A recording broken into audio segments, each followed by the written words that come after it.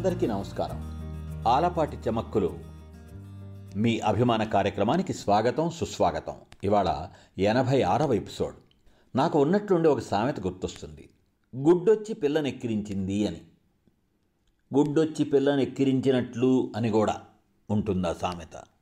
అనేక సార్లు ఆయా సందర్భాలకి తగినట్టుగా, ఆయా వినేటువంటి వ్యక్తుల స్థాయికి తగినట్లుగా, ఆయా సన్నివేశాలకు తగినట్లుగా మన పెద్దవాళ్ళు మాట్లాడేటప్పుడు సామెతలు, నానుడులు వంటి వాటిని ఉపయోగించేవాళ్ళు. ఎందుకంటే ఒక విషయాన్ని వివరించేటప్పుడు ఆ విషయం బాగా రక్తి కట్టేలా అర్థమవటం కోసం ఆ సామెతలు వాళ్ళు చక్కగా ఉపయోగించుకునేవాళ్ళు. ఆ సామెతకు అంత పవర్ ఉంటుంది. 4-5 పదాలే కావచ్చు. ఆ 4-5 పదాలే 4-5 పదబంధాలు, చిన్న వాక్యమో అయినటువంటి సామెతల్లో ఎన్నో విషయాలు ఉంటాయి. అటువంటిదే గుడ్డొచ్చి పిల్లని వెక్కిరించినట్లు అంటే ఏమిటి? గుడ్డు ముందా పిల్ల ముందా?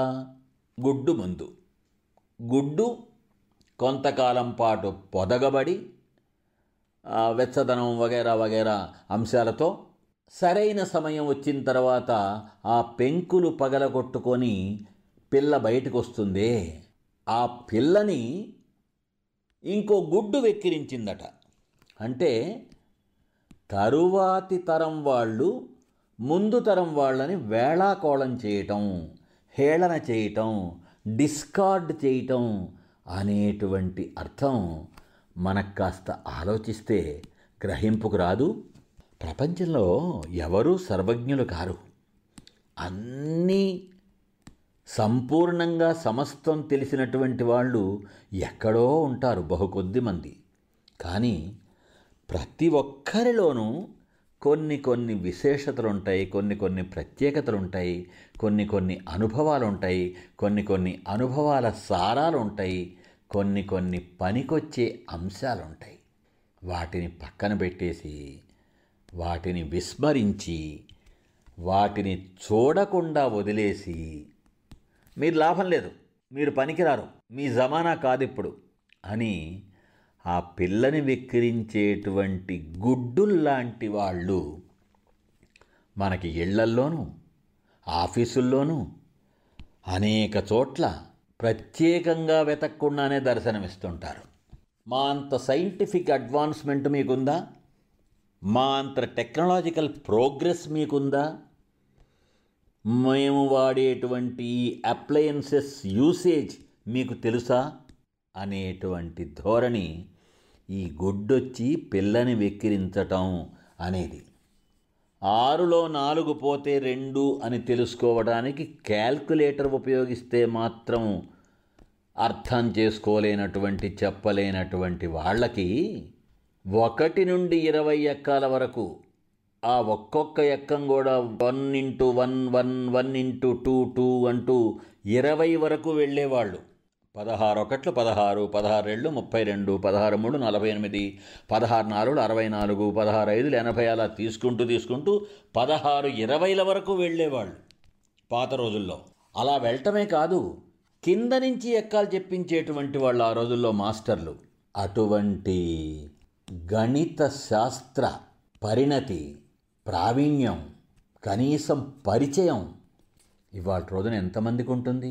ఖచ్చితంగా బహుకొద్ది మందికి ఉంటుంది. ఆ రోజుల్లో ఒక పుట్టి ధాన్యం ఎంత అంటే మానిక ఎంత అంటే అప్పటి సంగతులు, అప్పటి కొలమానాల ప్రకారం. అంటే ఇవాళ రోజున చెప్పేట్లయితే ఒక మెట్రిక్ టన్ ఇంత అయితే 100 గ్రామ్స్ ఎంత అనంటే పెద్దవాళ్ళు నోటితో చెప్పేవాళ్ళు. నోటి లెక్కలు అని ఒక పీరియడ్ ఉండేది స్కూల్స్లో, పాఠశాలలో నోటి లెక్కలను ఉండేది. పలక బలపం కానీ, పుస్తకము, పెన్ను లేదా పెన్సిల్ కానీ ఏమీ లేకుండా మాస్టర్ గారు కూర్చోవటం, స్టూడెంట్స్ని కూర్చోబెట్టడం, ఒక్కొక్కటి ఆయన నోటితో అడుగుతుంటే వీళ్ళు నోటితో చెప్పేయాలి. అంతటి ప్రిపేర్డ్నెస్ ఉండేది, అంతటి రెడీనెస్ ఉండేది ఆ రోజుల్లో. క్యాల్కులేటర్లు, కంప్యూటర్లు, ఇంకా ఇంకా ఇంకా ఇంకా లేటెస్ట్ విషయాలు ఎన్నో అప్పుడు లేవు.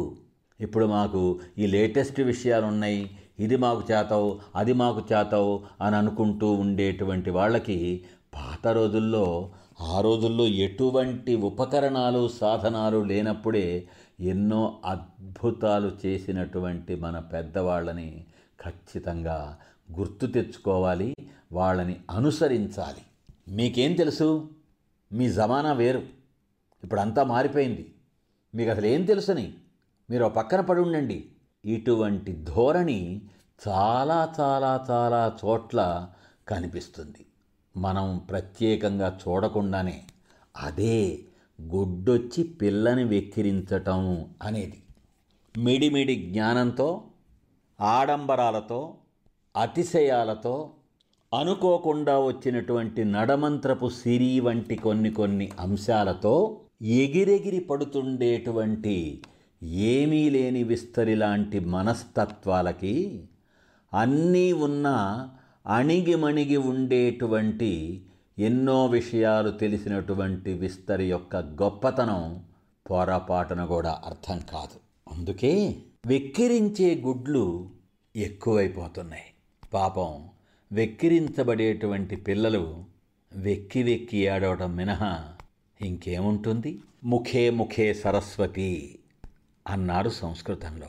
అంటే ఎవరూ తక్కువ కాదు, ప్రతి ఒక్కరిలోనూ ఏదో ఒక ప్రత్యేకత ఉంటుంది, ఏదో ఒక విశేషత ఉంటుంది, ఏదో ఒక ప్లస్ పాయింట్ ఉంటుంది, ఏదో ఒక వర్చ్యూ ఉంటుంది, ఏదో ఒక స్పెషాలిటీ ఉంటుంది అని అందరికీ గౌరవం ఇస్తూ ఉండేవాళ్ళు. అప్పుడు గుడ్డెప్పుడు వచ్చి పిల్లని వెక్కిరించనటువంటి రోజులు, అడపాదడపా వచ్చినటువంటి అటువంటి వాళ్ళని చూసి ఈ సామెత పెట్టారు మన పెద్దవాళ్ళు, గుడ్డొచ్చి పిల్లని వెక్కిరించినట్లు అని.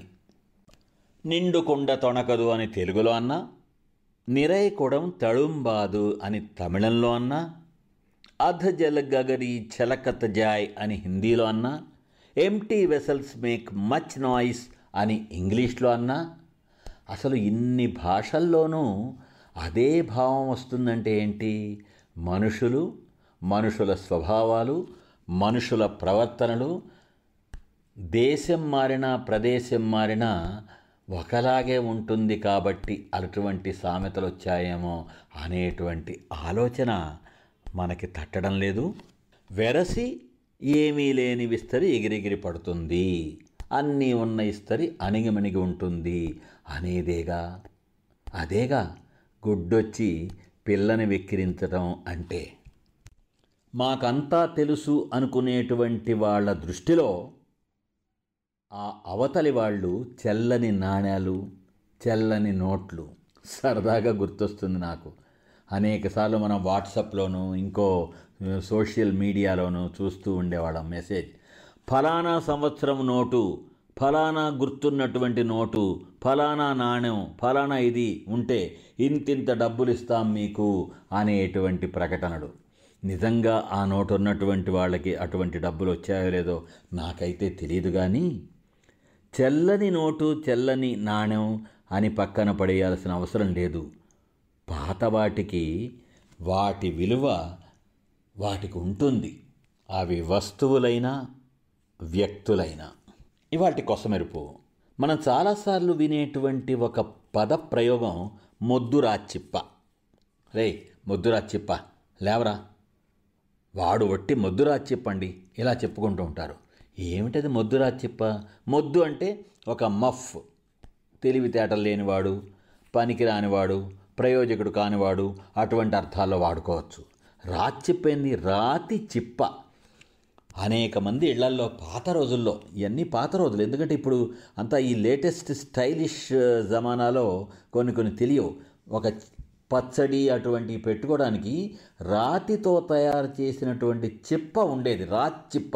అది రాతి చిప్ప, రాచిప్ప. మొద్దు రాచిప్ప అంటే బాగా గట్టిగా ఉండేటువంటిది, కదలకుండా మెదలకుండా ఉంటుంది, పడిపోకుండా అనేటువంటి అర్థంలో వాడడానికి దాన్ని ఉపయోగిస్తే దాన్ని ఒక తిట్టుగానో ఒక హేళనగానో కూడా వాడుకోవటం అనేది ఇంకొక కోణం. ఈ భాష అనేది మనం తరచి చూసే కొద్దీ ఎన్నెన్నో కొత్తదనాలు, ఎన్నెన్నో కొత్త అర్థధనాలు అందిస్తుంది మనకి. మళ్ళీ వచ్చే ఎపిసోడ్లో కలుసుకుందాం. అంతవరకు సెలవు. సే లవ్, మీ ఆలపాటి.